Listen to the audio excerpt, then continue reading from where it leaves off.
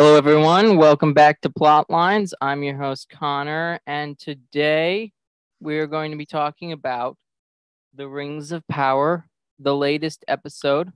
Before we get started, please like, share, comment, and subscribe to support what we're doing here at Plotlines, and as well as join our Discord, which the link is in the description.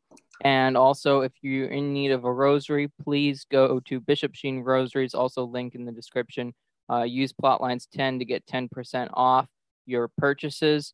And so today, Darren's back with me to discuss the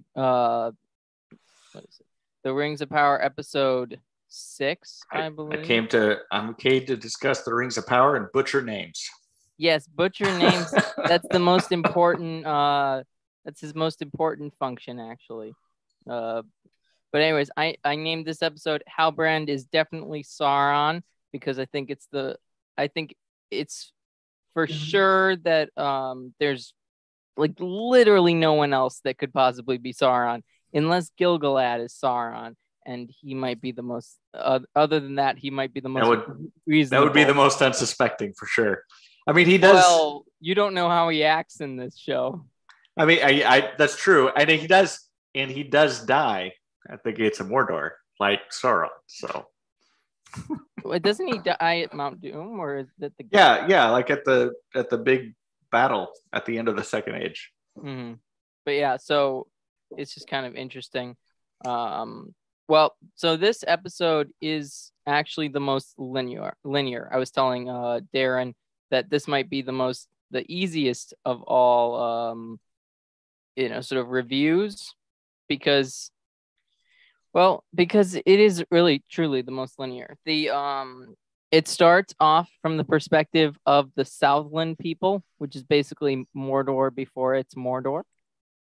And they are in basically Helm's Deep.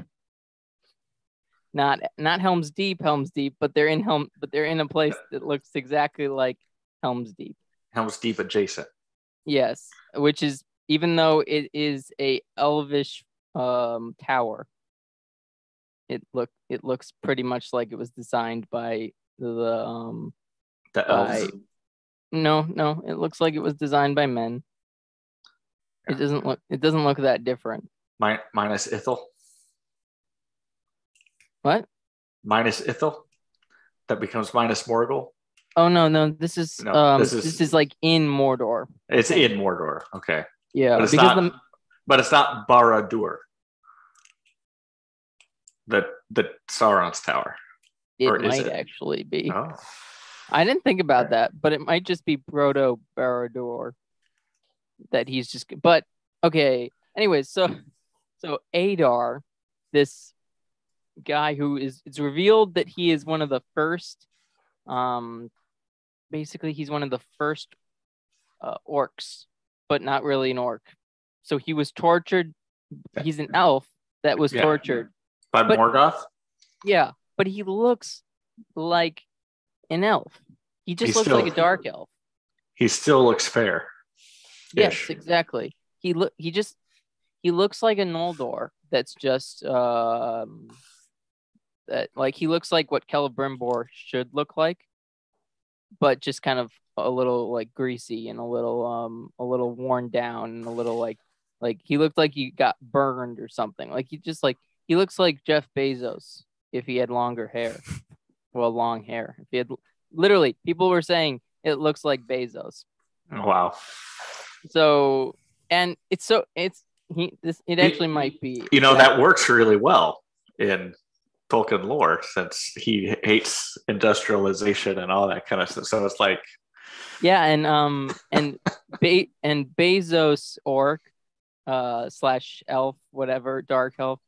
So basically, but the thing is, like, dark elves aren't necessarily corrupted by Mordor, not Mordor, by Morgoth. But in this, it's almost as if all dark elves are evil. Well, I think a lot of the dark elves are, though. I think, aren't there the Nandor and the Sylvan elves that don't cross the Misty Mountains? Yeah, but there are some in but there's some even further east that There are never some that made are the still journey even good. to Mirkwood. There are some that, some that are ruled by Thranduil eventually, and some that are ruled by Galadriel and Celeborn. But I think the Galadriel and Celeborn group are still Nandorian. Yeah, but they're still dark elves. No, I don't think the Nandorians are dark elves. They just didn't cross the Misty Mountains. Dark elves are technically anybody who did not see the light of the trees. Okay. Those are the difference between the light elves and the dark elves. There are different light elves, and different dark elves, but basically they're trying to treat it like all dark elves are evil, which is so weird because they that's such a weird thing to sort of set up. But yeah, so that's going on with the dark elves.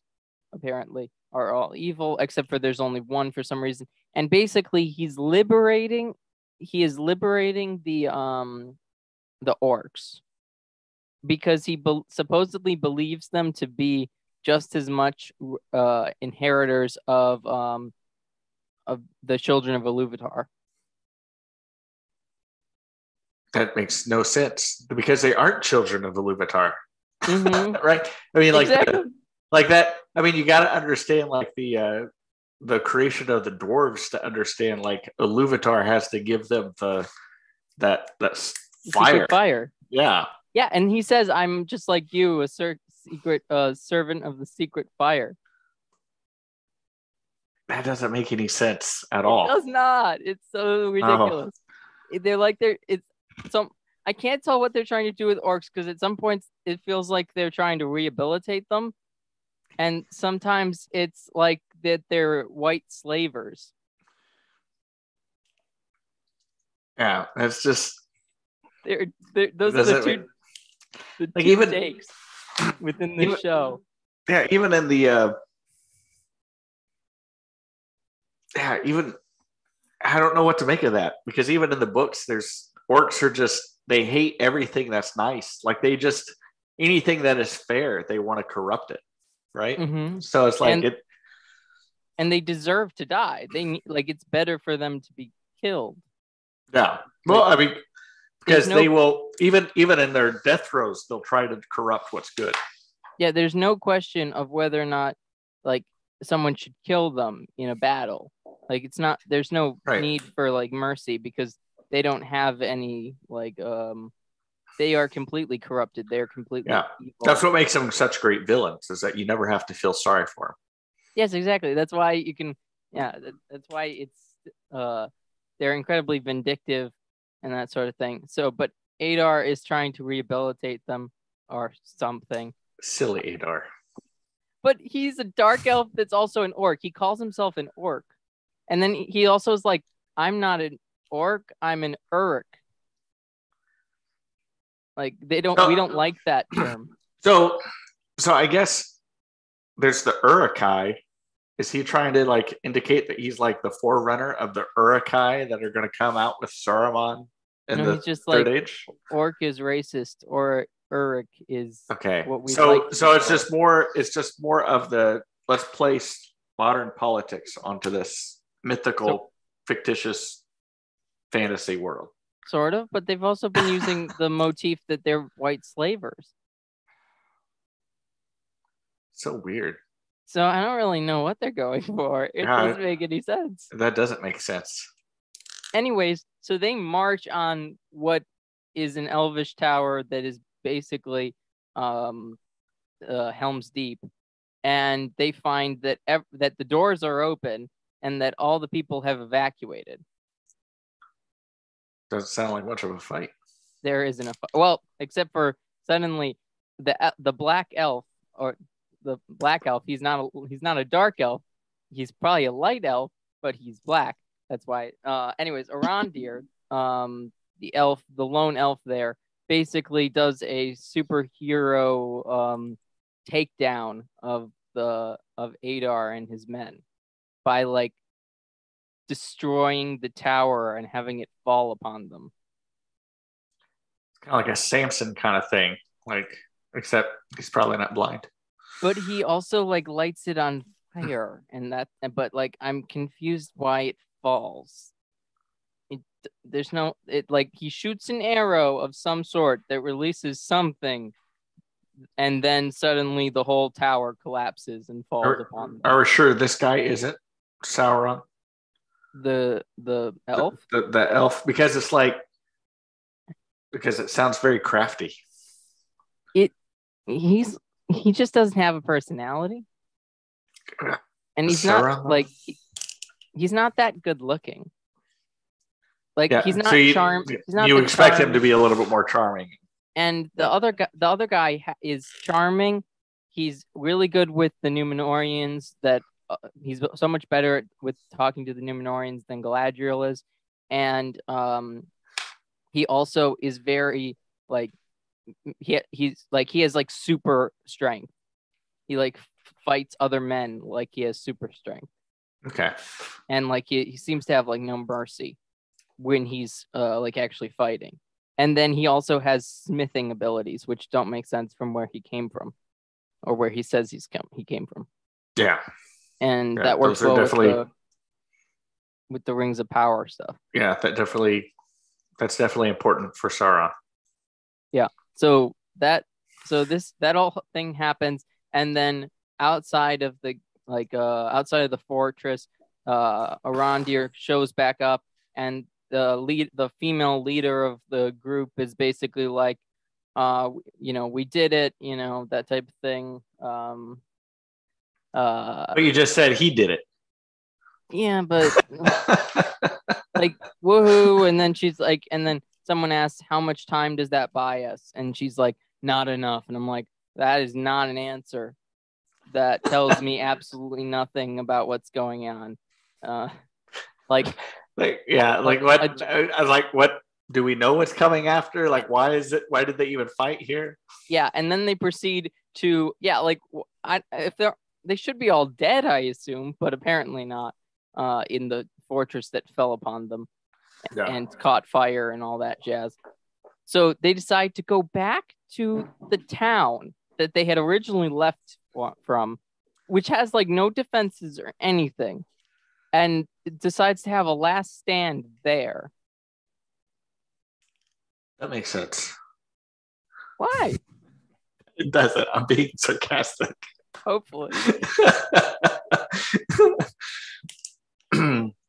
But no, it's just absolutely bizarre. I don't understand what's going on in their mindset. So they somehow have enough time to craft a bunch of swords and spears and stuff like that. So they basically create weapons in the time that they're waiting, but they don't actually think about like, hey, let's strategize about a better defensive position. They put archers on the tops of houses, I guess, and they make one building their like keep where they put all the old people in, and then they eventually light things on fire again. Mm-hmm. They love fire. I don't know why. And then there's a woman, like a real woman power moment where the female leader of the group goes out and like attacks oncoming orcs to sabotage them of some sort. One of the women dies, but she survives. Blah blah blah blah. That sort of thing.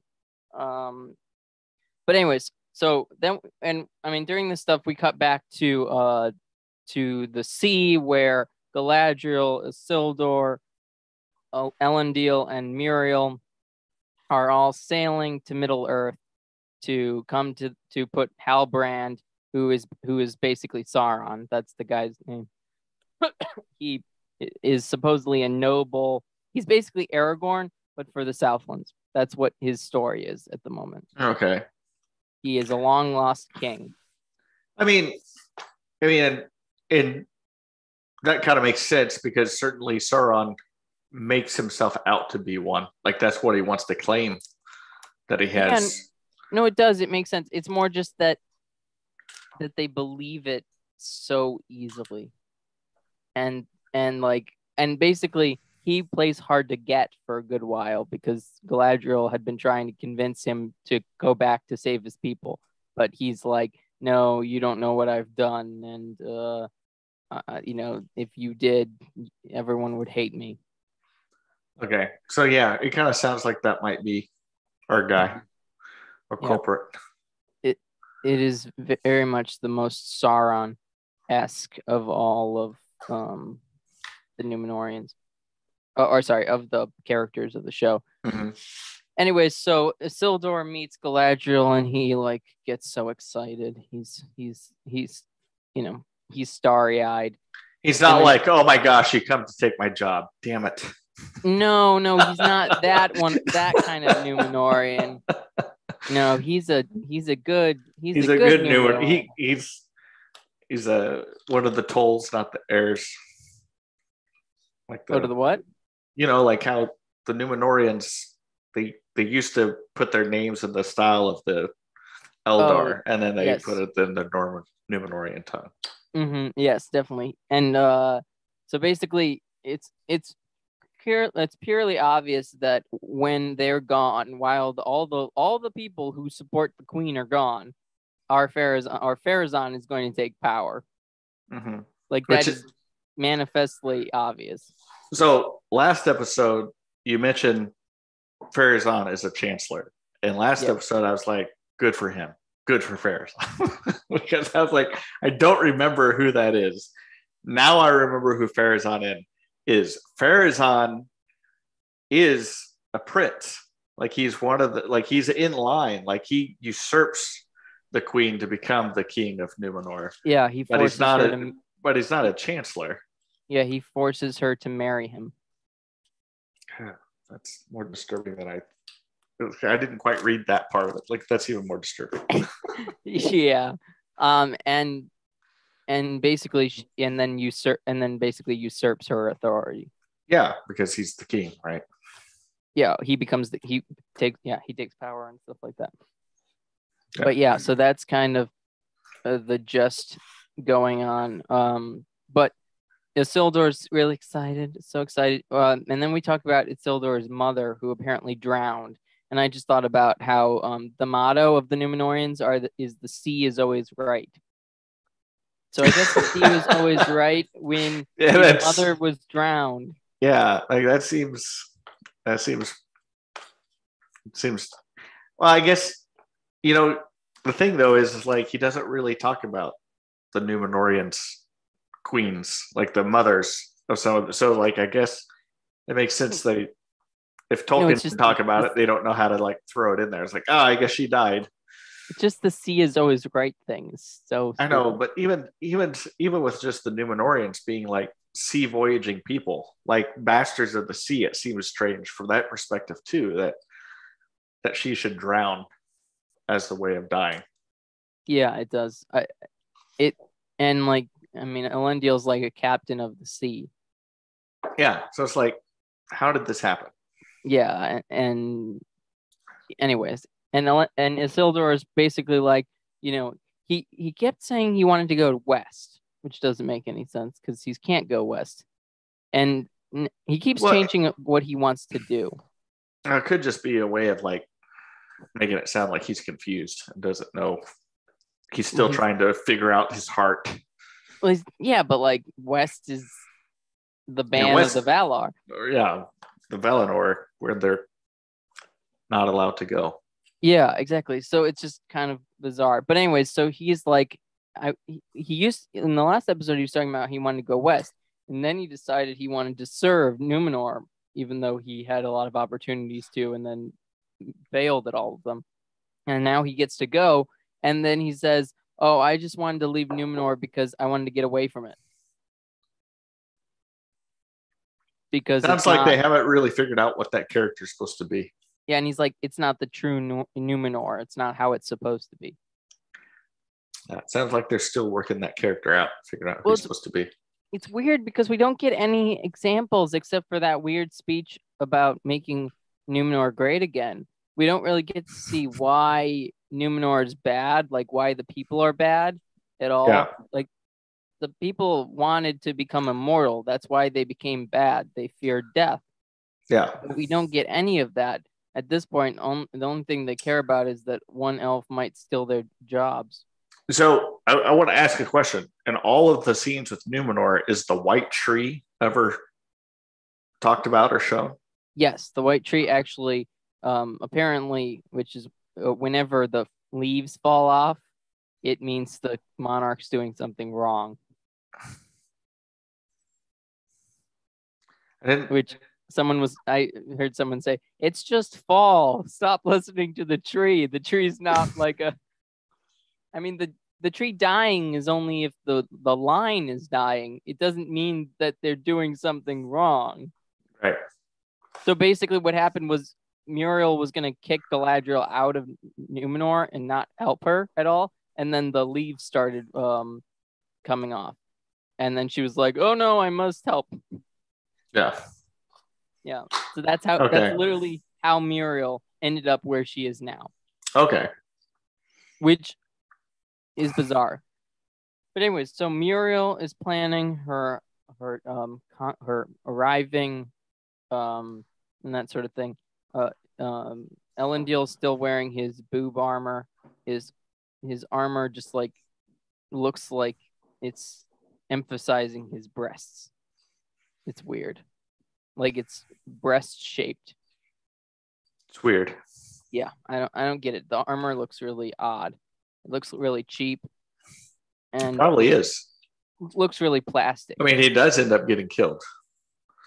Yes, but he gets killed by Sauron. That's true. And and that was after Gil-galad gets like burned alive. Is that how he dies? Yeah. Oh, I didn't know that. That's terrible. Like he touches Sauron and Sauron burns him to like he like burns his flesh. That's a tough way to go. Yeah, and so Elendil actually gets it better. Yeah, I would say so. He just gets one stroke and you're done. Yeah. Yeah, exactly. Gil-galad like had a really tough ending. But he lived for a really long time. So not that long. He was born into he lived for basically the entire Second Age, and that was kind of it. Yeah. But yeah, so now we get back to the forces fighting, and basically we just have Arondir leading the defense, and then they think they win, but they don't. The orcs come again, but it's not orcs, not just orcs. Their fellow men are also fighting them. And then Bronwyn, the female leader of the group, gets an arrow into the basically an arrow straight through her. Yeah. Do you think she dies? Oh, she doesn't die? She does not die. She gets this brutal arrow wound. And right then she doesn't die. Her. It goes right through her. It doesn't go like in her, and like it goes like all the way through. All the way through. So it's like, basically missed. That's a strong arrow. No, I mean stuck in her. Yeah, it's not even stuck in her. It like goes. No, it is. It's stuck in her. It's stuck in her. But like it went through. It went. Oh, but out the other side. Yeah. Okay. So yeah, but still, and she's still like just walking around like. No, not what that. else you got? Arondir does surgery. Oh, does he break off both ends and be like, hey, it's just part of you now? He does break off both one, or breaks off the arrow point end. Yeah, and then he pulls it back out. Yeah, and then he uses some he sears some metal and then uses that to clear the wound. It's the most disgusting thing ever. Well, it's not just it's to cauterize it, to close it up. Yeah, that's what. Sorry, did I say clean? I meant yeah. You said clear the wound. Yeah, but wouldn't you have internal bleeding still? I mean, it depends on if he hit any vital organs.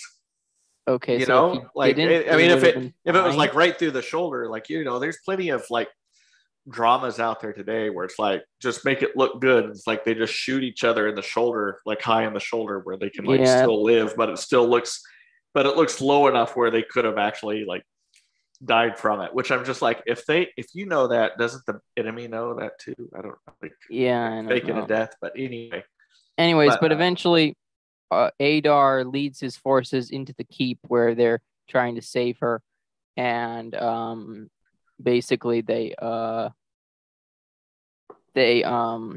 also this whole time I'm rooting for the orcs. you're rooting for the orcs to clear out these people. There's literally a duel between a giant orc and Arondir the elf, and it at different points it's just them punching each other, and it's a giant orc. Yeah, and Like, he's like punching like and looks like he's got massive power when he does it. no, not really. Arondir is he's getting destroyed. Oh, he's But getting I'm just destroyed. waiting. I'm just like, take a knife and kill him. You literally have him multiple times, but you just throw him away instead of killing him. Like, it's ridiculous. I'm just like, come on. So you're rooting for the orcs because it seems like they're playing with their dinner, basically. Like it's like I'm it's like they should roll over him so easily, and it's like, I'm come like, they on, were it's not really even annoying. a fight. Like, they're really annoying characters. Also, Adar is searching for the sword that steals people's blood and like, it's a broken sword, but if it steals your blood, it reconstitutes itself. Seems like a very weird spell. Yes. Also, Arondir tried to destroy it, but he couldn't, like the Ring of Power. Oh, he tried to destroy the Ring of Power. No, he tried to destroy the sword. Oh, like the Ring of Power. Like he like took an anvil to it and just like threw him against the wall. what? Well, in like the Fellowship of the Ring and the Peter Jackson, like he takes his axe to it, and the axe breaks and he falls down. It's like it's so powerful. Indeed. So yeah, that's basically what happens. And he's like, oh, it doesn't work, and then he hides it. Yeah, he hides it where no one can find it. And then does he forget too? What? Does he forget too? It's like, where did I put that thing? No, he doesn't forget it. But he is basically in the he's in the last stand area, and basically the lady who leads, who he's also like dating kind of thing, her son, basically what is it? Or basically they capture everyone and they're like killing them and trying to get them to give the sword up, Mm-hmm. and they're about to threaten to kill the woman Bronwyn, who's basically on the medical table, still like basically dead anyways. And then basically the kid somehow knows where the sword is. It's like, don't kill my half dead mother. Yeah, and then gives the sword away, but he could not have known where it was. Yeah, like it was an open secret. We all knew. Like, I don't understand it. Like, what like, where did that come from? I don't understand how that happened. But yeah. So it's ridiculous, and you sort of see him look at Arondir as he goes to hide it, but there's no indication that he actually like follows, and the Arondir would let him. That sees where he actually sees it, where he actually stashes it. Yeah. Anyways, they hand over the sword, and then Numenorians show up, kick butt, and capture Adar. And Halbrand goes to kill Adar, but Galadriel stops him.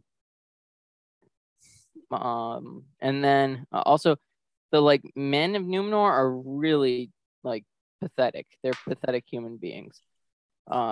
After the battle, they're like, oh, one of them's like, oh no, I'm done with fighting now. Like, that was enough for a lifetime. It was a skirmish. Oh yeah. He's done with war forever because I can see them trying to like really Yeah, the Numenorians just don't. They're not a people who really want to fight. Like they're just. But yeah, it's just a weird way to put that in there, though. Well, it doesn't make any sense. They like we're just learning how to fight. Yeah, they were it's just like, set up for oh, this. I know I'm good at it, but I just don't want to do this anymore. Yeah, I don't know. Yeah, And then it sounds weird. and then basically Isildur's told that he's going to go on and with a company to search something. I don't remember what it was necessarily. It was so important that I don't remember. It feels very very unimportant once we discuss like what happens. Basically, so Adar is or they get the sword back from Adar. They catch him before he leaves.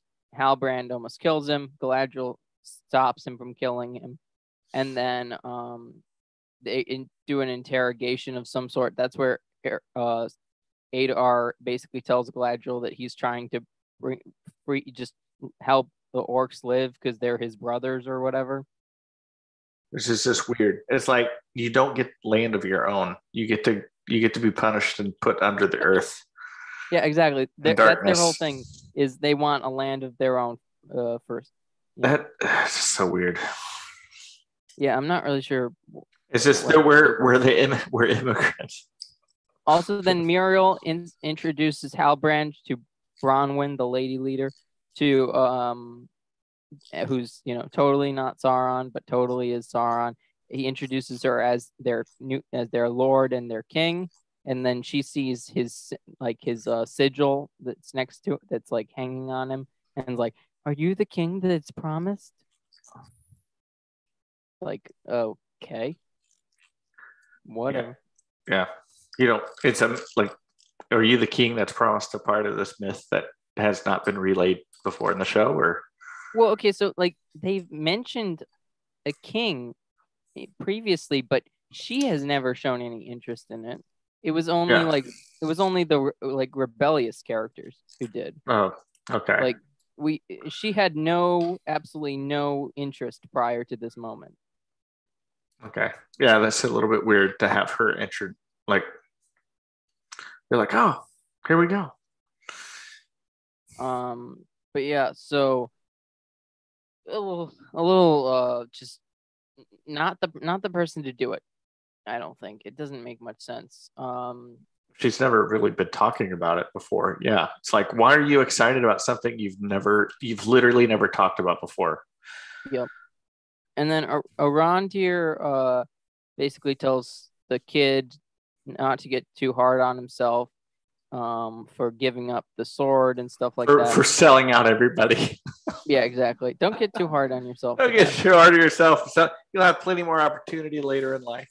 Yeah, and then hands him the sword and tells him you should give it to the Numenorians to dispose of in the sea. Fantastic. Well, yeah. Hey, gives him the second chance, I guess. But why give it to him at all? He was just like, he just hidden it from everyone, and now he's like, I'm going to freely give this up to a totally different group of people that just came onto the scene. That's a good point. Hope that they're good people.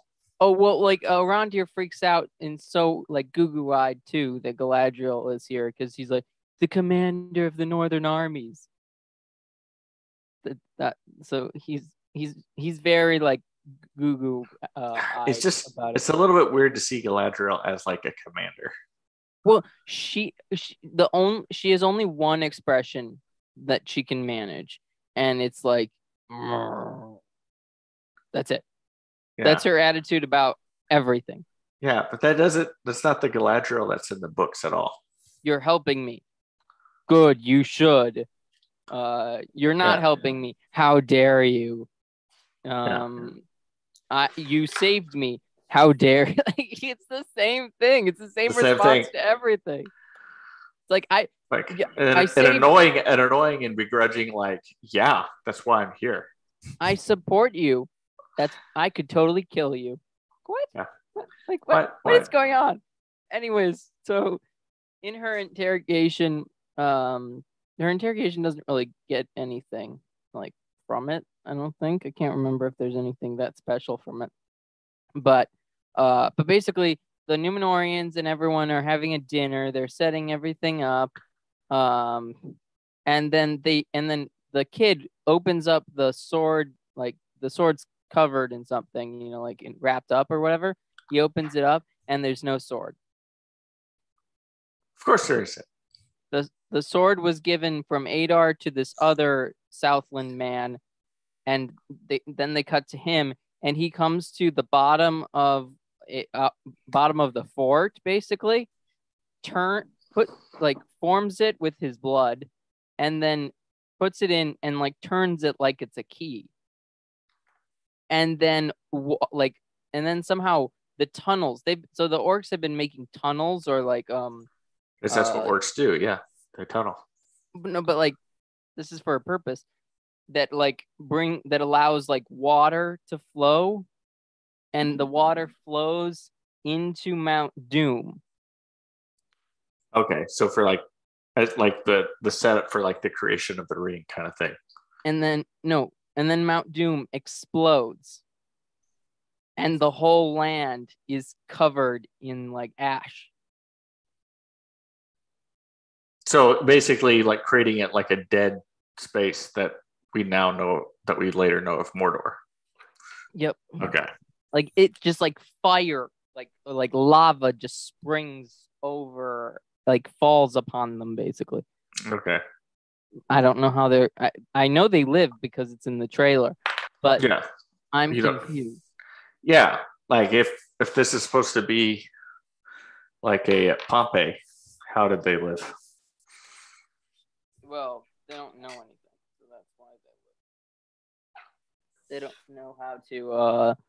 They don't know how to write these things. This isn't, They just know things. They want things to actually happen. Yeah. Well, Nikki says that the volcano is her favorite character.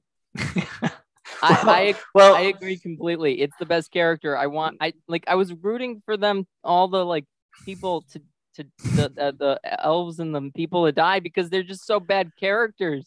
It's just so, it irks me, because it's clearly the obvious choice for them to get out of the situation was leave the land. Yeah. They weren't living a good life anyways. It wasn't it was quality of life. The houses were terrible. It wasn't very special.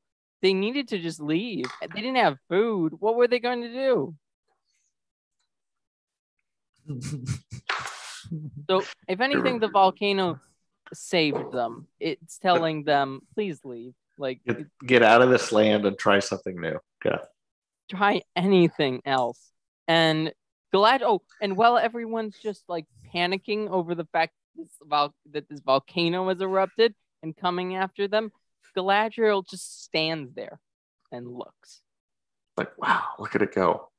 Yeah. As the cloud of lava just falls upon them. Yeah, that's just weird. It sounds either like it's really bad writing or really bad acting, or maybe a little bit of both. Nikki says that the show needs to start killing characters. Agreed. A bunch of these characters are just their own creations. Also, not to mention, the hobbits aren't in this episode, and neither are Gil-galad, Elrond, or the dwarves. Yeah. This is a completely Numenor and it's just the Southland. Yeah. So that's really the story. That's where it ends on. Okay. So the rings have not been created yet. Of course not. Okay. So see, this is where it gets really weird, because this has, the timeline is way off. Way off. Because in the Second Age, Sauron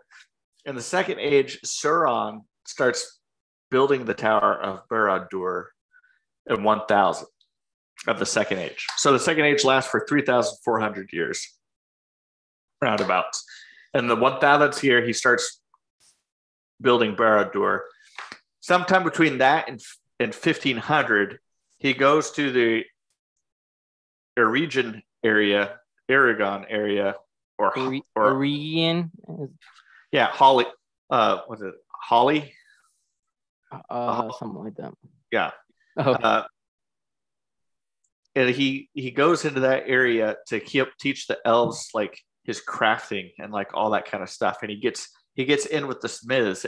Well, that's a long time ago. Yeah, that's a long time ago, and convinces them that, hey, like we're here to make this Middle Earth beautiful, and I can help you, and we'll do this together. And that's when they create the rings, is in about 1500, and then Celebrimbor makes the Elven rings 100 years later by himself. But when Sauron puts on the ring, all the elves realize it. So by 1600, Barad-dûr is built, and it's infused with the power of the ring by that time, because at the end, when they finally defeat them, they can't actually clear out the foundations because the ring isn't destroyed. Yeah. Yeah, Isildur can't be alive right now because what I forget, Faraton, like Pharazôn, he's not even born until 3118. Well, yeah, they have totally like sped up the timeline completely. Well, they sped up the timeline in some pieces, and in other pieces they like forgot that things even happened. It's like, oh, well, we're still waiting for him. Well, okay, they sped up only, the only thing they sped up was just to the fall of Numenor. Yeah, to that cast of characters. But at this point, all the rings should be created. I know. I'm saying that's the only thing they sped up. Everything else is happening at the same speed. Not same speed. It was way slower. Yeah, everything's happening at a slow speed. That's it. Except Numenor. Yeah, except for Numenor. Numenor's happening like everything's condensed there. Yeah, like, it's just like they're gonna have Numenor fall into the ocean before the rings are even made at this.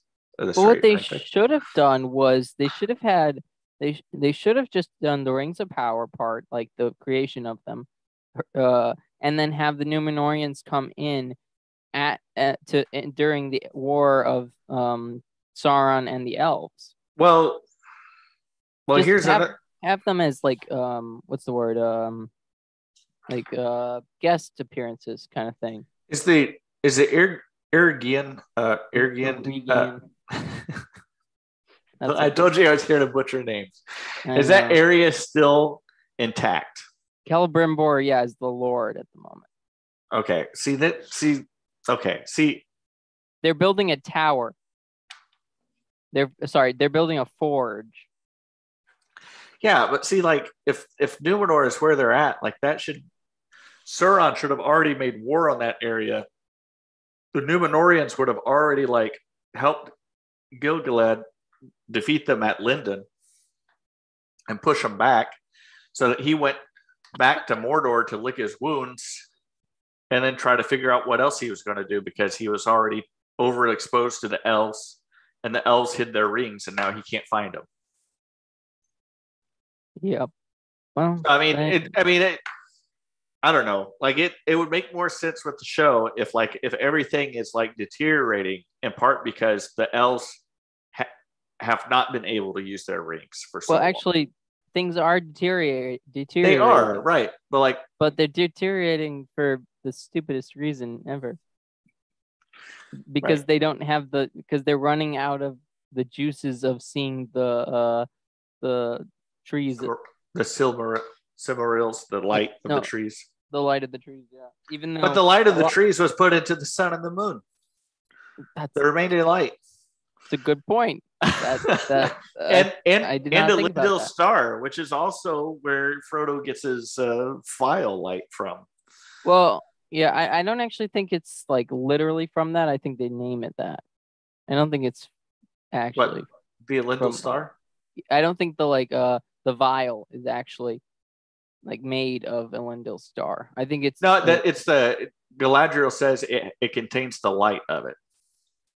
Oh, but it's the mirror, isn't it? Or the it's like but it helps share the light of Elendil Star. It's not necessarily the light of Elendil star, because Yeah. that would be the light of the two trees. The trees, yeah. Yeah, which is light of the moon and the sun. Right, which would basically make the file like another Cimmerillion. Yeah, that's I didn't think about that. Yeah, they're already being kept alive, of course, by the light of the two trees. It's just in the sun and the moon. Right.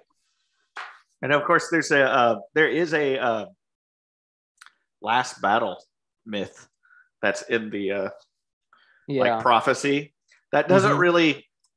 Is that even talked about at all? Like, oh, this could be the last battle. Okay. No. I mean, it's not really well developed in the books or anything either. Yeah, no, they're not doing that. That storyline. I'm still slightly confused on what storyline they're doing. Yeah, it doesn't sound like they've kind of figured it out yet. They're not doing the rings because they're doing Mithril. Yeah, with the elves. Yeah, so I just read the Fellowship of the Ring this past week again, and like when they're in the mines of Moria, like Gandalf is telling them the story. It's like this is the only place where Mithril can be mined. Yeah, that's like where it's Moria. It's Moria silver. It's true silver. It's what? It's true silver. It's Moria silver or Mithril to the elves. Interesting. Okay. Yeah, it's not. Has nothing to do with the Silmaril. Right. It's because also like they don't understand that Aule created the minerals. Yeah. Like so Mithril was made by Aule when the earth was created. Right. And then he created the dwarves in order to have some creature that he could teach and share his knowledge with. Yeah, so it's very much they just don't understand sort of the setup of this world, and that's very infuriating. But it's that's kind of the gist of the situation. Well, I mean, the way that they're treating the orcs and everything like that, it's one of those things. So, like I mentioned to you before we came on the show, like the kind of story with Galadriel and why she left the Valinor and how she's kind of related with Sauron in a sense, right? Yeah, so I mean, she's definitely trying to overcome. Her and Sauron have something in common insofar as their unwillingness to repent at the moment. Right. So at the end of the First Age, when Sauron, when his Morgoth was defeated, and Sauron came to Eonwë and said, "Hey, I want to be forgiven too." And he says, "Well, I can't forgive you. You got to go back to the Valar and receive your punishment. You got to go back and ask them for forgiveness." And then he just retreats. And so there's some indication in the myths of it, the tale, that like after about 1,000 years, the reason why he resurfaces after 1,000 years in the Second Age is because he starts thinking, oh, the Valar forgot about Middle Earth again. Here's my opportunity to like make it my own land and to shape it into my own, which is a little bit what Galadriel, that was her mind of why she left the Valinor, like the lands of the West, is because she felt like she learned everything she could from the Valar, and she wanted to strike out and see what she could really create in the world and make and to beautify of her own accord. Yeah. She wanted to rule a kingdom of her own. Right. And one of the reasons why she actually is kind of like banished from going back west is because in the manner that she left around the same time of Fëanor, when he was basically doing everything. And she knew, like, at that point, Manwë wasn't going to give her leave to go. And so she went without permission. And then at the end of the First Stage, she chose to continue going east into Middle Earth instead of returning west. Yes. She rejected that offer. She definitely has a drive for something more. Right. It's just not like she has a life in the real story. Like she's building a life for herself. Like the elves still value, like she may have this desire that sort of Sauron does too, but she also has the desires that the elves have, which Right. are good family life. Well, which is to help kind of um, create more of an everlasting kind of create more permanence. Like that's one of the things that is different from the rings of the elves that are different from the other rings. The rings that were given to the dwarves and men, like Sauron couldn't corrupt the dwarves. The dwarves were too hardy. Like you could never control them. But the rings still corrupted them because they gave them this lust for gold that they Mm-hmm. couldn't. And so they dug too deep and they built their gold mountains too high, and the dragons ate them and consumed them in fire. Whereas the men, like, yeah, they got greedy and they got power and wealth and they got prestige, and eventually it got to be too much for them. With the elves, though, their whole purpose with the rings was not about gaining anything; it was about preserving the good and about helping bring more of that about Mm-hmm. healing and preserving. And so it's just a very different. It strikes a very different vein compared to what Sauron was trying and intending on. Yeah, no, it's definitely just a I mean, they're opposites in a lot of ways, but Yeah, it also makes sense why they would be enemies. yeah, no, it Um, does. yeah. Now, any I'm trying to think. Is there anything that stood out to you from what anything else that I've stood out to you?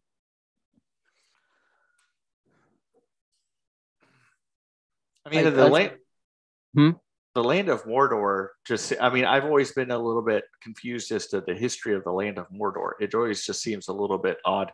I do like how I do like how they are kind of seeming to tie that out into making it a desolate land, Yeah. but the timeline is just so far off that it still makes little sense. It's like it's way later than it needs to be Well, I don't know when from the it was. Numenorian standpoint. I don't know when it was corrupted, land wise. Well again. Sauron was building his tower of Barad-dûr starting in 1000, and he finished it in 1600. Mm-hmm.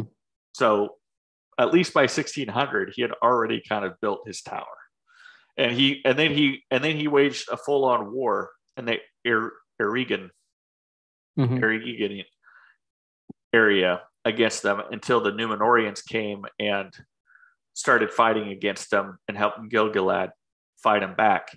And then he allowed himself to be captured by the Numenorians, um, which is said to be their fatal mistake of capturing him instead of dealing with him, because then he was able to slowly corrupt the minds of the men and convince them to eventually set fire and destroy Nimloth, the White Tree of Numenor, and convince them that they should that the gods were not like the Valar were not really their friends, that they were against them, and that they should sail west. And so he slowly kind of creates a pseudo religion in a sense. Just a satanic religion. Yeah. Don't you think it would have been easier for him, or easier for the showrunners to start with the elves and Sauron's like forging of the rings of power, where basically Well, it's mostly elves, so you can cast them, and then it doesn't matter that they don't age, I think and it would have then been. I think it would have been better to start with Sauron kind of coming to like the elves to like teach them the craft a little bit of like kind of almost in the midst of that collaboration where you still couldn't understand what's going on, mm-hmm. but like and then start having like the Numenorians starting to like enter into the picture of like they're finally being able to see, like starting to sail east and starting Mm-hmm. to land and all that kind of stuff, because that really is what brings Numenor into the Middle East, is Sauron fighting against the elves. I just think it's funny you said the Middle East. Middle Earth, Middle East. It's similar ideas. Into the Middle East. Are the Numenorians basically United States in this situation? I don't know. I think the Numenorians are supposed to be like the lost island of Atlantis from the definitely mythical standpoint. Right? I'm not saying Tolkien's story. I'm saying in your story where they go into the Middle East. I had the middle part, and I couldn't figure out that I couldn't figure out. And it is East. And it starts with an E, so there we go. Yeah, it was an easy slip of the tongue. Yeah. Yeah. You're forgiven. Don't worry. But yeah, no. But that's what I was saying. So like Numenorians having guest sort of moments. Yeah. Well, and then the rings of men and dwarves are arguably made before the rings of elves. Like Celebrimbor actually makes the rings of elves in secret, like away from Sauron, after he's learned his lore, because he has a whole different concept for him, is to like preserve like that more of an elvish idea for him versus what he was wanting to do. Interesting. Bath Time says that the Numenorians were sort of Egyptian in concept by according to Tolkien. I don't know if that's true. I haven't heard that before. Have you heard that, Darren? I have not. I mean, I could see it sort of insofar as I haven't read a whole lot of this yet either. I could see it insofar as the way they're set up, insofar as they're sort of giving people they give people the ability to farm and stuff like that. So well, I mean, no, I don't. I mean, the three rings were made by the elves for the elves. And they were made in 1595. It's assumed that the 16 rings were made a full, almost like in 1500. I believe he did mean to give to the dwarf. Like he meant to give them. He meant to give them to the dwarves and men. That's interesting. Also, they haven't really done anything with the ring rates. Like I would love to see, like they should have. Like I thought Halbrand originally was going to be maybe a ring wraith. Yeah. Maybe the Witch King or something like that. But they haven't done anything with that. Yeah. Well, I mean, like there's the Witch King of Angmar. Like there's a whole story right there too of like how he even comes about the ring is kind of an interesting a little bit of a side, because he's not actually given a ring. He basically takes it. And he's already corrupted. So where's that story? I'm not even. I can't remember where I read it. I think it might have been in this or somewhere else. But it's at time. I mean, Bronwyn. I don't think any of the rings were given to women. I don't think any of the. I don't think they would. I mean, I guess the show could be really different in that, but. She doesn't seem to fit any of the definitions for what the Nazgul were. They were kings or sorcerers. For sorcerers, yeah. Or what else? I feel like there's something else. No, they're really just kings and sorcerers. I don't think they're anything else. Yeah. So I'm not. Witch King of Angmar is the only one that I can think of as being a sorcerer. Unless she marries like three of them were from Numenor. One of them was an Easterling. I think that's right about the lords of Numenor, but or it might just be Western men. But I guess that would make sense that it would be Numenorians. But it's probably Black Numenorians, not Numenorians, which would have come about later. But they haven't set up any colonies yet in this show, so it doesn't make any sense to have Black. The Numenorians haven't set up any communities yet? Nope. See, okay, now the show is really making me mad because, like, you haven't even seen it. I know. I love But it's I love like that I can make you mad and But it's you're like by gonna the be time a fair is on, like that's part of the reason why they sell East to Middle Earth. That's part of the reason why because they already have communities there. They're like, we're going to go ahead and just take off and just go to Middle Earth then, and like because it's like, but they're supposed to be like this really powerful like shipping like sea Oh yeah, colony. they only have like 8 ships, Oh and my 2 of them gosh. got blown up by wine on fire. But they're supposed to be this powerful sea colony, and like they're supposed to like I mean that's actually part of their story too, is that they actually that's how some of the men actually turn away and serve Sauron, is because they almost take advantage of that their strength and kind of put some of the weaker men in Middle Earth to their service, Yeah, which after and which the lead which Egyptian lead to Sauron being able to manipulate and twist them into his service. and before that they did give them the ability, they like helped them to farm and stuff like that. So they were helpful originally. Right.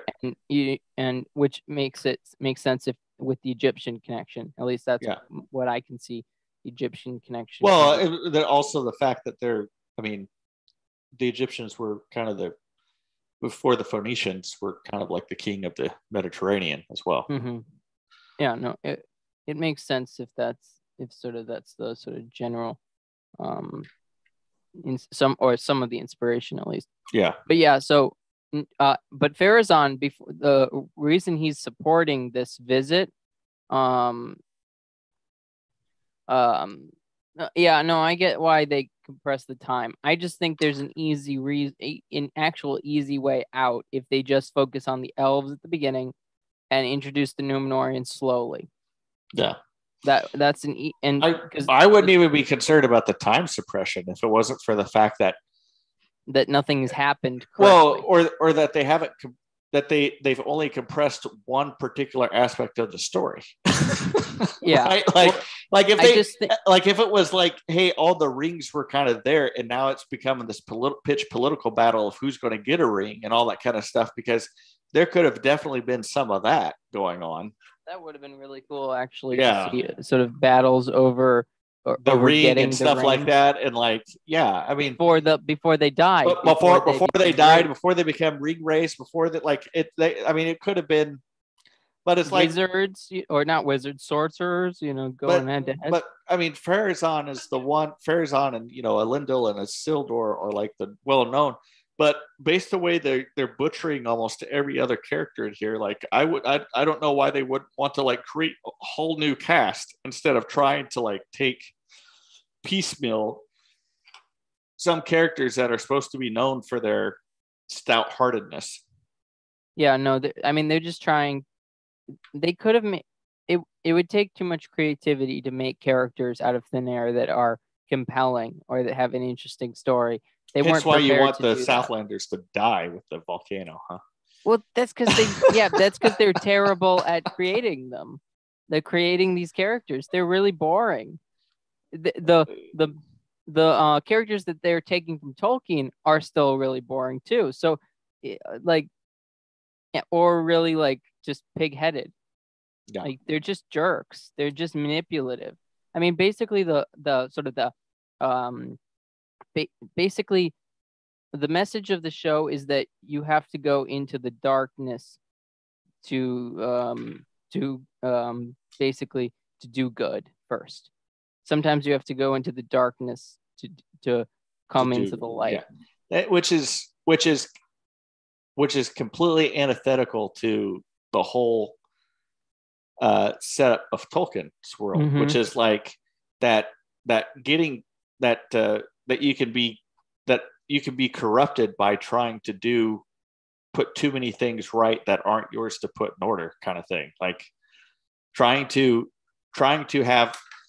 having too much of this vainglorious kind of attitude of pride of thinking that everything depends on you can like corrupt you and take you over to the dark.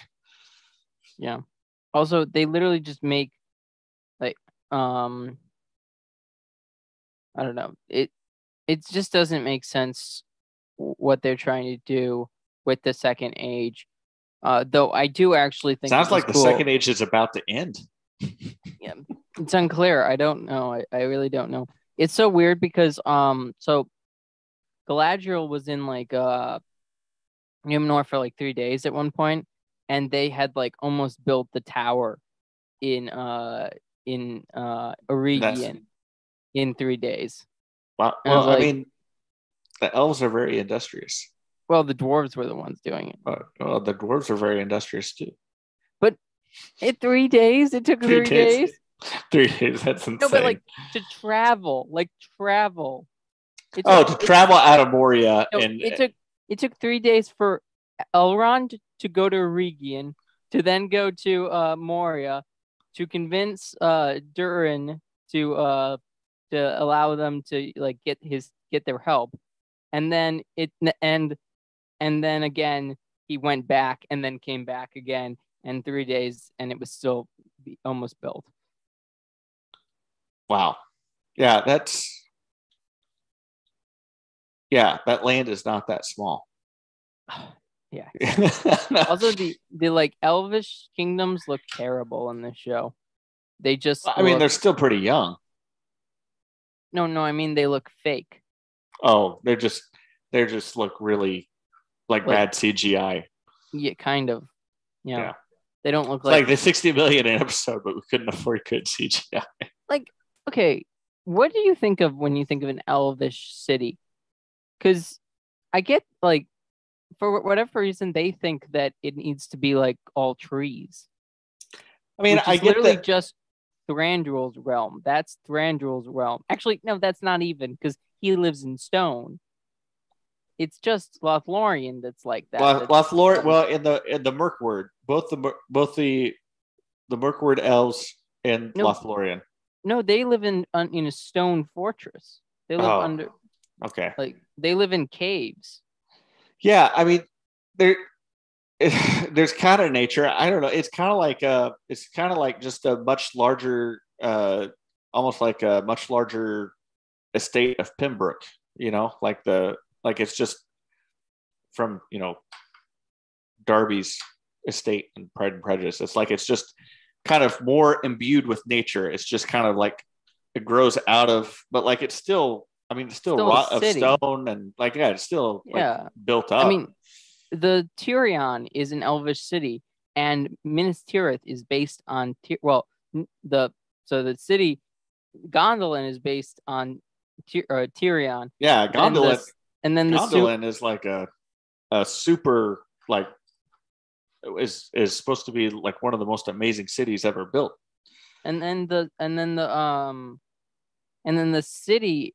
And then the Numenorian city is also based on the capital city in Numenor is also based on Gondolin, and then Minas Tirith is based on Gondolin. So, and this is a Noldorian city, like Mithlond in is a city. It's not just forest areas. Yeah. With like I don't think that it doesn't make any sense. I get that it should be beautiful, but it should be beautiful not insofar as just nature, but also in stone. I mean, the Noldor and the elves were very good at these sort of things. Like the Sindar made caves. The Noldor built fortresses and castles. But this is basically like they're just walking in trees, and that's it. Yeah, it just kind of sounds, from based on your description, it just kind of sounds like there's nobody with any kind of creativity. Like they're just trying to throw something up to make money, but they haven't even really thought about writing or being creative. Yeah, they made basically Lothlorien, but not 20 even times. with no interesting, like they're not walking on top of, they're not like in the trees. They're not on any flats or anything. It's just like trees are around them. They're walking on the. And there's like some insides, but it's like really small. Yeah. Like it looks like sets. Like it just looks like sets. It doesn't look like city or anything. That's frustrating. Yeah, it's just kind of bizarre that way. But yeah. it seems to me that again they're gonna get back maybe because there's only like what are we on? We're on episode 6. 6. Yeah. So there's 8, I believe. So 2 more episodes. Maybe they're gonna get back at the end of this little excursion and find Farazan's taken over. Maybe. Yeah. I don't really Or know maybe where like at the end of this that somebody's actually going to forge a ring. Yeah, Are maybe. they building up to that at all? Like given a show called Rings of Power, it seems to be lacking rings. for a show called Rings of Power, where are the rings? Yeah. Yeah, they call Morquendi, that is the Dark Elves, right? I have no idea.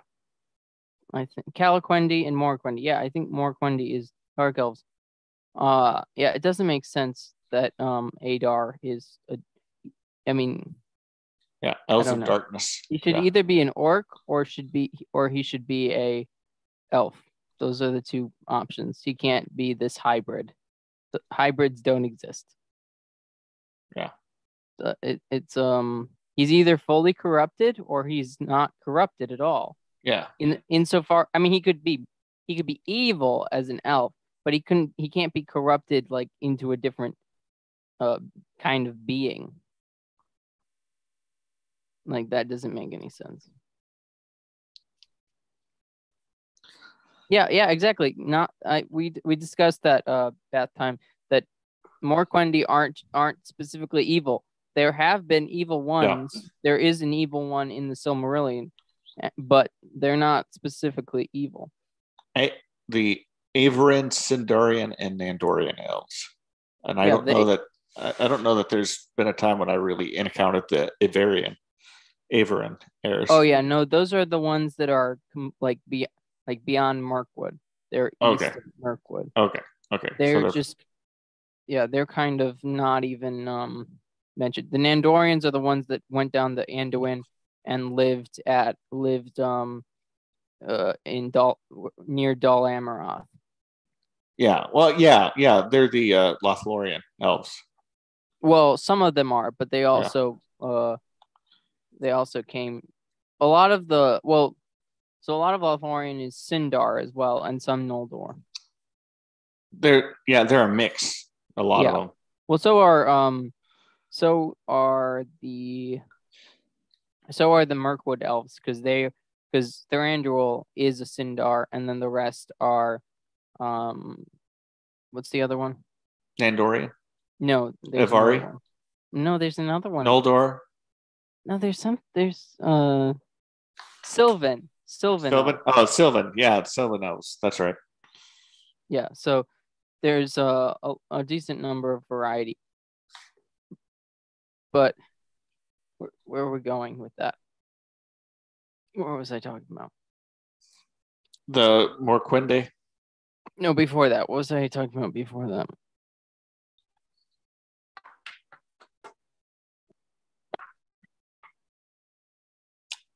I'm having trouble thinking myself. Yeah. I know you're talking about, there's a gap there between talking about how the elf sets are uninspired. Oh, yeah. Definitely uninspired. They literally just like terrible sets. Yeah, they did get how the orcs came about decent.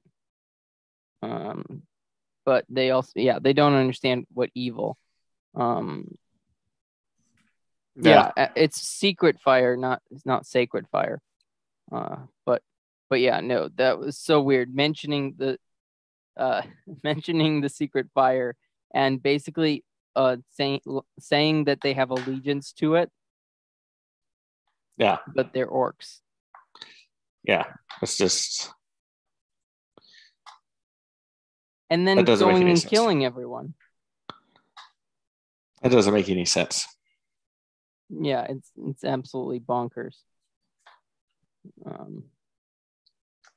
Yeah. I don't know. Anything else on your mind about it? Not really. based on what I've set up for you, predictions. Any predictions? I think it sounds like the king that has come back to Mordor area is probably going to start establishing himself there, and that's probably going to be kind of set up Sauron. But like they just got doused with lava. What are they? I know, but like I don't know. How are they going to do that? Is Halbrand going to? It would be cool if he disappeared, and no one knew what happened to him, and then we pick up with him with like Celebrimbor. Yeah. But like he's got to teach Celebrimbor how to make the rings, though. Well, yeah, and like that's the crazy thing. So it's like hey, those two got to meet up at some point in the show and to say, hey, Celebrimbor's got to decide that he's not going to use Mithril or something, and that he's got to make rings instead. Yeah, like he wants to like get enough Mithril to keep everyone alive for some reason. Because because the elves are all dying. Yeah, also, not to mention, so did I tell you? Just a weird part of the myth. Like it's just. Did I tell you that Gil-galad sent? So basically, the setup of the whole show was Galadriel says Sauron is coming back. He's still out there. He's gonna come back and take over. Right. Gil-galad says no, that's not what's happening, and then ships her off to the Undying Lands. And then she jumps ship last minute, and then she ends up in Numenor. And then the last episode, Gil-galad admits that he's like, darkness is coming, and that he knew that beforehand, and that he sent Galadriel away because they wanted to stop war, and that war was going to create the dark, that was going to facilitate the darkness. But why? But Galadriel. She can't sell west into the Undying Lands at that point. It sounds like these people haven't read the book or don't understand the concept of what Tolkien was trying to accomplish. Yeah. I mean, I still think this sword being a key is weird. It was weird. And I want that explained, where the heck that sword came from that took people's blood. It's just, I don't know. It's one of those newfangled. There's even when C.S. Lewis's not Prince Caspian, but Voyage of the Dawn Treader. Mm-hmm. There in the movie, there was a thing about like the shadow, like the fog that takes people, and it's like this was not in the book. Mm-hmm. And it's not even like it's not even like it's a pagan concept. Like it's not even like it's not even a Christian idea. Like it clearly would not have been something that Lewis put in. And I don't know. Some of this stuff has to be stuff that they're just like, let's throw in this other myth. Let's just throw in these other pagan ideas into Tolkien's Christianized worldview. Also, not to mention, like I thought Adar was trying to, like, he says he killed Sauron. He tells Galadriel that he killed Sauron. Yeah, that's good. You killed a Maya that can't be killed. Congratulations. Mm-hmm. Yeah. He's like, you don't believe me that I killed Sauron, and Galadriel's like, yeah, no. Yeah, no, because you don't understand what he is if you think you killed him. Yeah, like I don't know what's happened to this guy, but like he's out of touch. He's like Biden. Well, it sounds like the rest of the writing room that doesn't understand what the heck the whole story is about. I know, but he's like the leader he's like the evil leader that doesn't know what he's doing. Yeah. He's like, I'm doing all this stuff. And it's like, are you? Like, why? And he's like, oh, I killed the evil people. I had done it. I am liberating my people. Is it gonna come out that he's wearing a ring and being controlled by Sauron? No, well, he's like because he, someone, like because he's such a good patsy. Like he's just someone like, tells him that he's Sauron. Someone's like, "You are Sauron, right?" And then he's like, "No," and then he makes them kill each other for mentioning Sauron. it's just weird. Also, oh, all the orcs are imprisoned. They're not killed when the Numenorians show up. They imprison them. Oh my gosh. You'd never imprison an orc. You just kill him. Exactly. Oh my gosh. It's so crazy. Also, Adar, I think, escaped as well in all the mess. So, but maybe I know maybe Adar is Sauron. I don't think so. He's not. I don't know. I would assume they would keep the good-looking part, especially in Hollywood. Right. You would assume. Well, that's because you would assume, but look at how much they sped up everything. Like, technically, it's like by the time that he brings his, because when Numenor falls into the sea, right, he loses his capacity to like take on a shape, a fair, like if they, fair complexion. Like, so, like if they sped this up too far, that story, they could be claiming, well, he lost his capability to. Yeah, but then he wouldn't be able to like even show up as like a human or yeah, like that's an true. elf. That's true. All. He'd be too hideous to look at. Or he'd look like, his like he'd look like what he does in the Lord of the Rings when he fights them, like in his all metal and stuff like that. But yeah. Bath Time says, I think Galadriel is more likely to be Sauron than Adar. She's off the hook in this episode. Yeah. She is kind of bonkers. Yeah.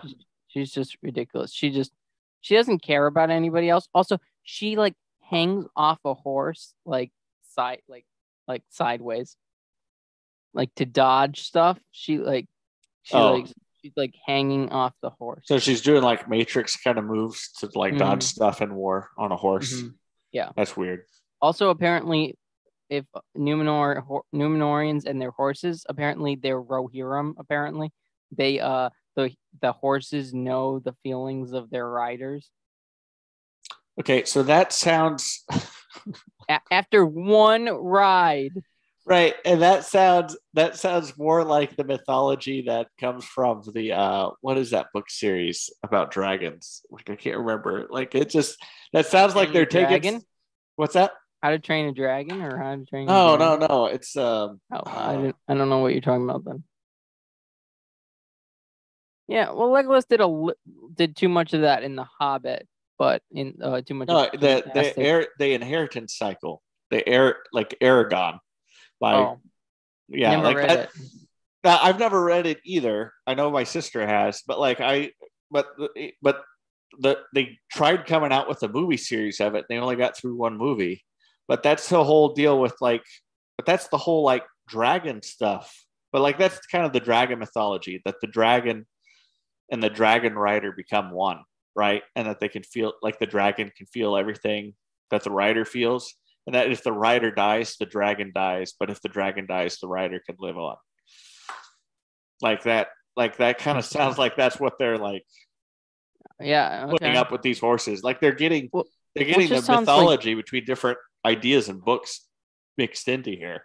Well, they're like also trying to have they have Elendil speak Elvish to the horse to calm it down, just like Aragorn does in the movies. Yeah.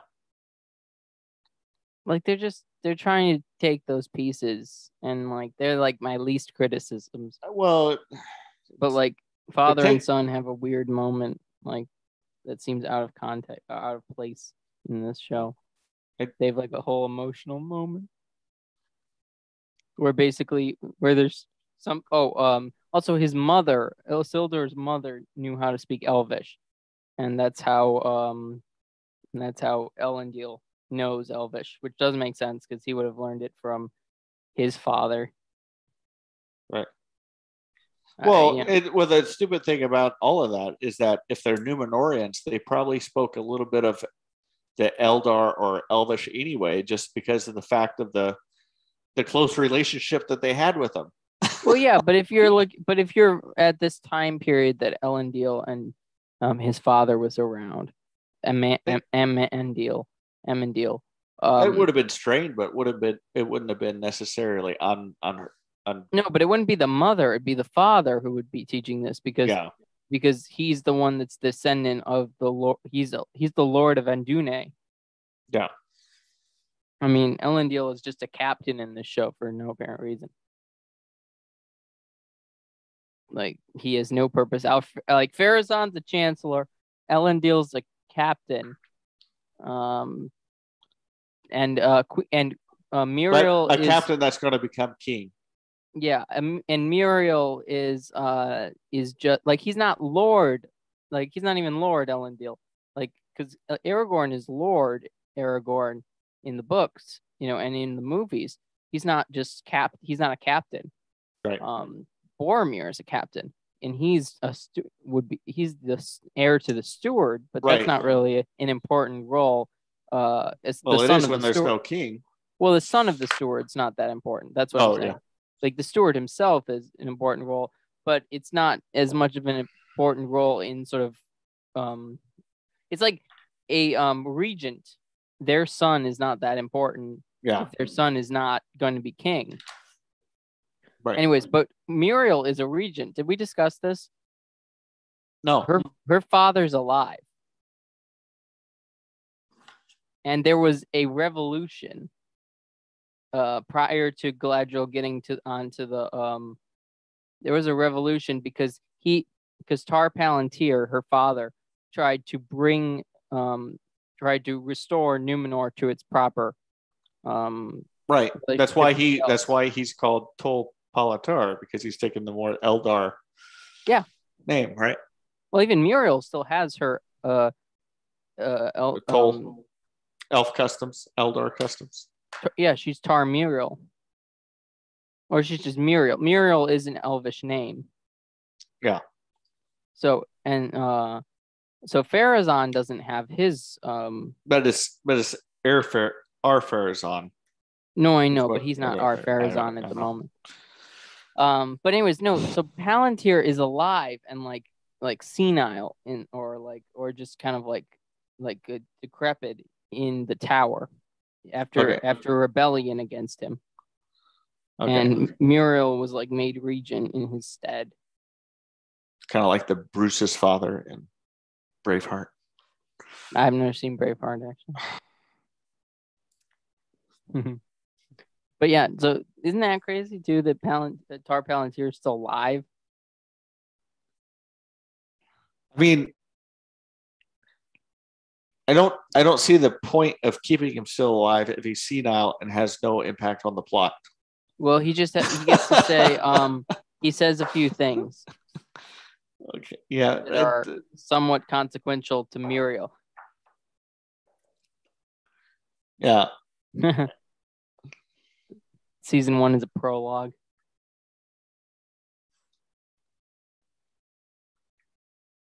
Right.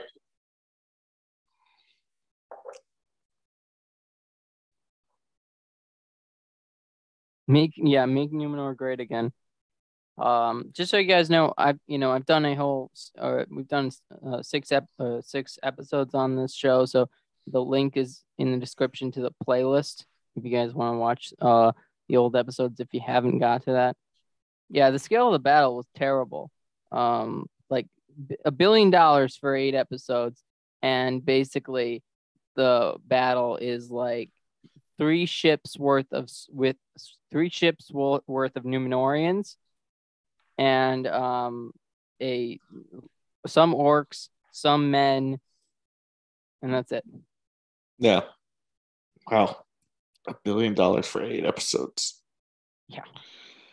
You think they'd get some well-known actors for that? That too. The only well-known actor, and he's not really that well-known, but is Celebrimbor is the only actor that's been in other TV shows. Yeah, that's crazy. He's not like a movie actor. He's another TV actor. TV actor, right? But like as a supporting role always, like as a like he's a supporting character in all his shows that he's in. All the other ones are like young or unknown, except for I know Muriel's actress. I've seen her in CW shows, which is kind of pathetic. Like CW is pretty pathetic. So teenage drama. Mm-hmm. Yeah. Well, she's in the superhero shows. Oh. But still, it's their drama. They're all about the drama in those shows too. I know But she was not bad in those. But she doesn't do much in the show. No, but people don't do much in the show. Like 6 episodes, and I still don't think people have done that much.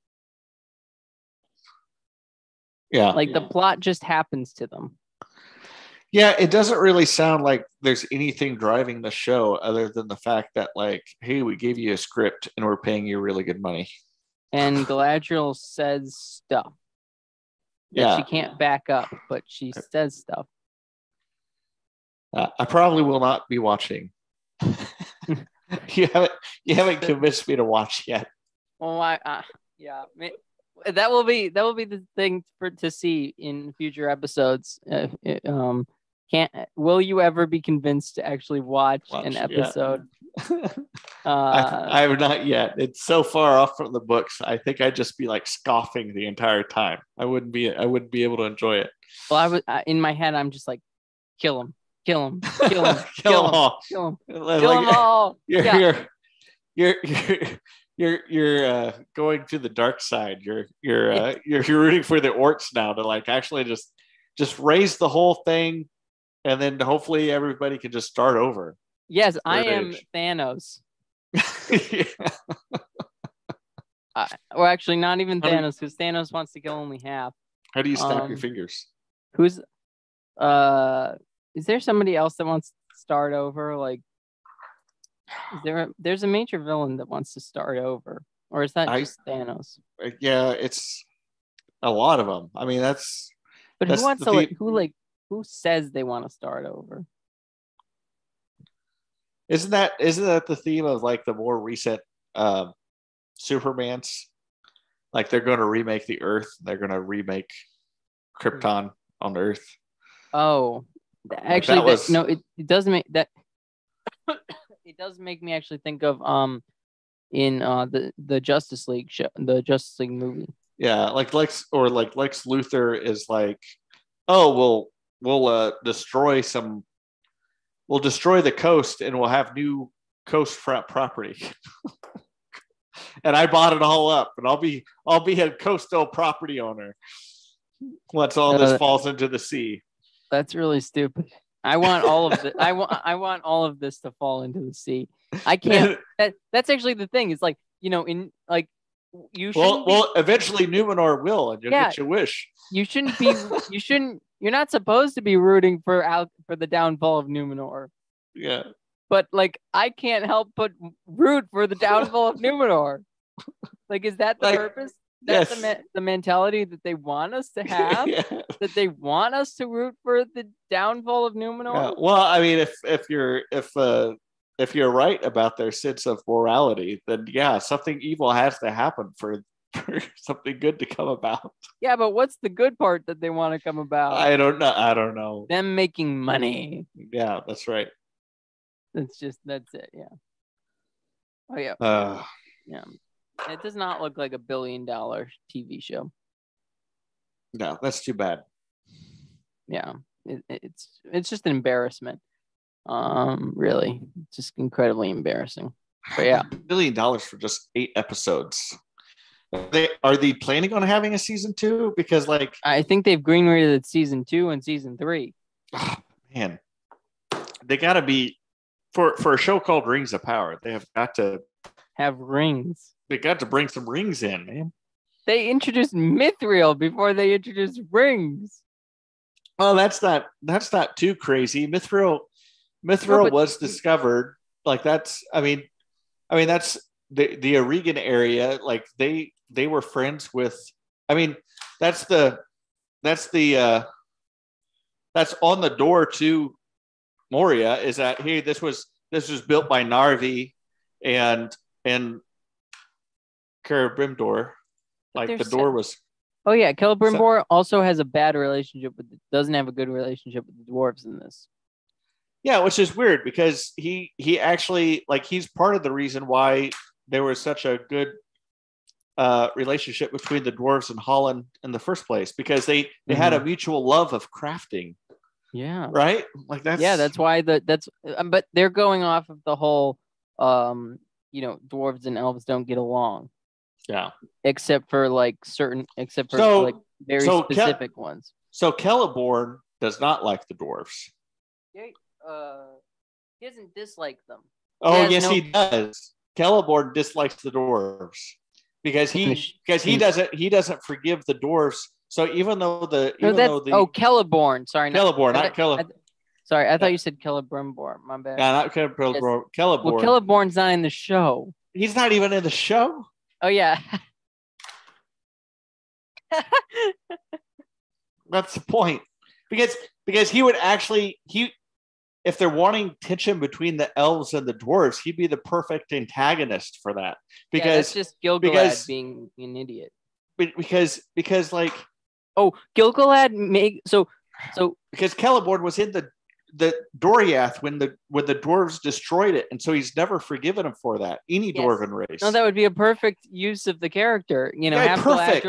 Galadriel can do whatever for a little bit, but like Celeborn should be, also. I mean, he'd be a perfect driver for that antagonism of like, oh, we can't trust dwarves. Also, like, it looks weird because like Galadriel looks like she's like 20 in the show, and Celebrimbor looks like he's like 60 or 50. And he's attracted to her in the book. Well, so actually, that is in Tolkien. Is that no? In the books, I'm saying in the books. They've never met in the show. Oh, they haven't met in the show. No. Yet? Oh, yeah. Because is that part of the whole reason why he ends up giving her Ninya? Is because because he has kind of like a appreciation for her, a crush. Well, so her hair, it said in the Unfinished Tales, like her hair was actually when she was living in Valinor was actually the inspiration for the Silmarillions. Get that word? Silmarils. Her hair was the inspiration for the Silmarils because it was so bright and it had that, and so it said that Fëanor actually asked her for a locket of her hair on several occasions, but because she never really cared for Fëanor, she always said no, which is of course really interesting because in the Fellowship she presses Gimli to ask for something, and Gimli says, "Oh, I'd hate to ask, but just for a strand of your hair," and she gives it. Yeah, and she gives a few actually. She gives three. Yeah, he asked for one. She gives three because she's and part of that is because by his answer, like, what would you do with them? I'd cherish them, set them in crystal, and keep them as an heirloom. And like that's essentially what Fëanor was going to do with it too. It's like he wanted to create something with it, like it's because he thought her hair was so magnificent. Yeah, it's interesting, but yeah, no. Gil-galad, a Noldor king who should be fine with the dwarves, is like, okay, so Elrond swears an oath not to tell anybody about the Mithril. And then and you know how powerful oaths are, especially just in Tolkien's work, right? Right. Yeah. So, and then Gil-galad is basically like, there are rumors to Elrond, there are rumors of the dwarves finding something special in the mines or whatever, and he's like, I cannot betray Durin, which is basically like, it's true, but I can't say it. Yeah. And then he gives a little Mithril to Celebrimbor for Celebrimbor to study. And then 2 seconds later, Celebrimbor comes back, is like, yeah, this will save everyone. It's a weird myth to add on top of that. Yeah, no, it's stupid. But it's just funny because an oath is so powerful, and then Gilgalad's just like, break the oath, break the oath, break the oath, break the oath. Like, you don't want to break, you want to break the oath because, to save the people, even though he already pretty much broke the oath. Yeah. Yeah. Anyways, let's wrap up. All right. Anything? I don't have anything else. Okay. Sounds good. Well, if you liked what you've listened to today and watched, please like, share, comment, and subscribe. Join our Discord to continue the conversation, and have just a wonderful day. So Darren and I will be back on Avoiding Babylon on next Wednesday for trivia. So check us out there. And if you haven't, there was a fun episode of the game show this last Wednesday where Darren was the scorekeeper instead of answering the questions. It was a wild episode, but check that out. And thank you all for listening, and God bless. Okay. Okay. Oh.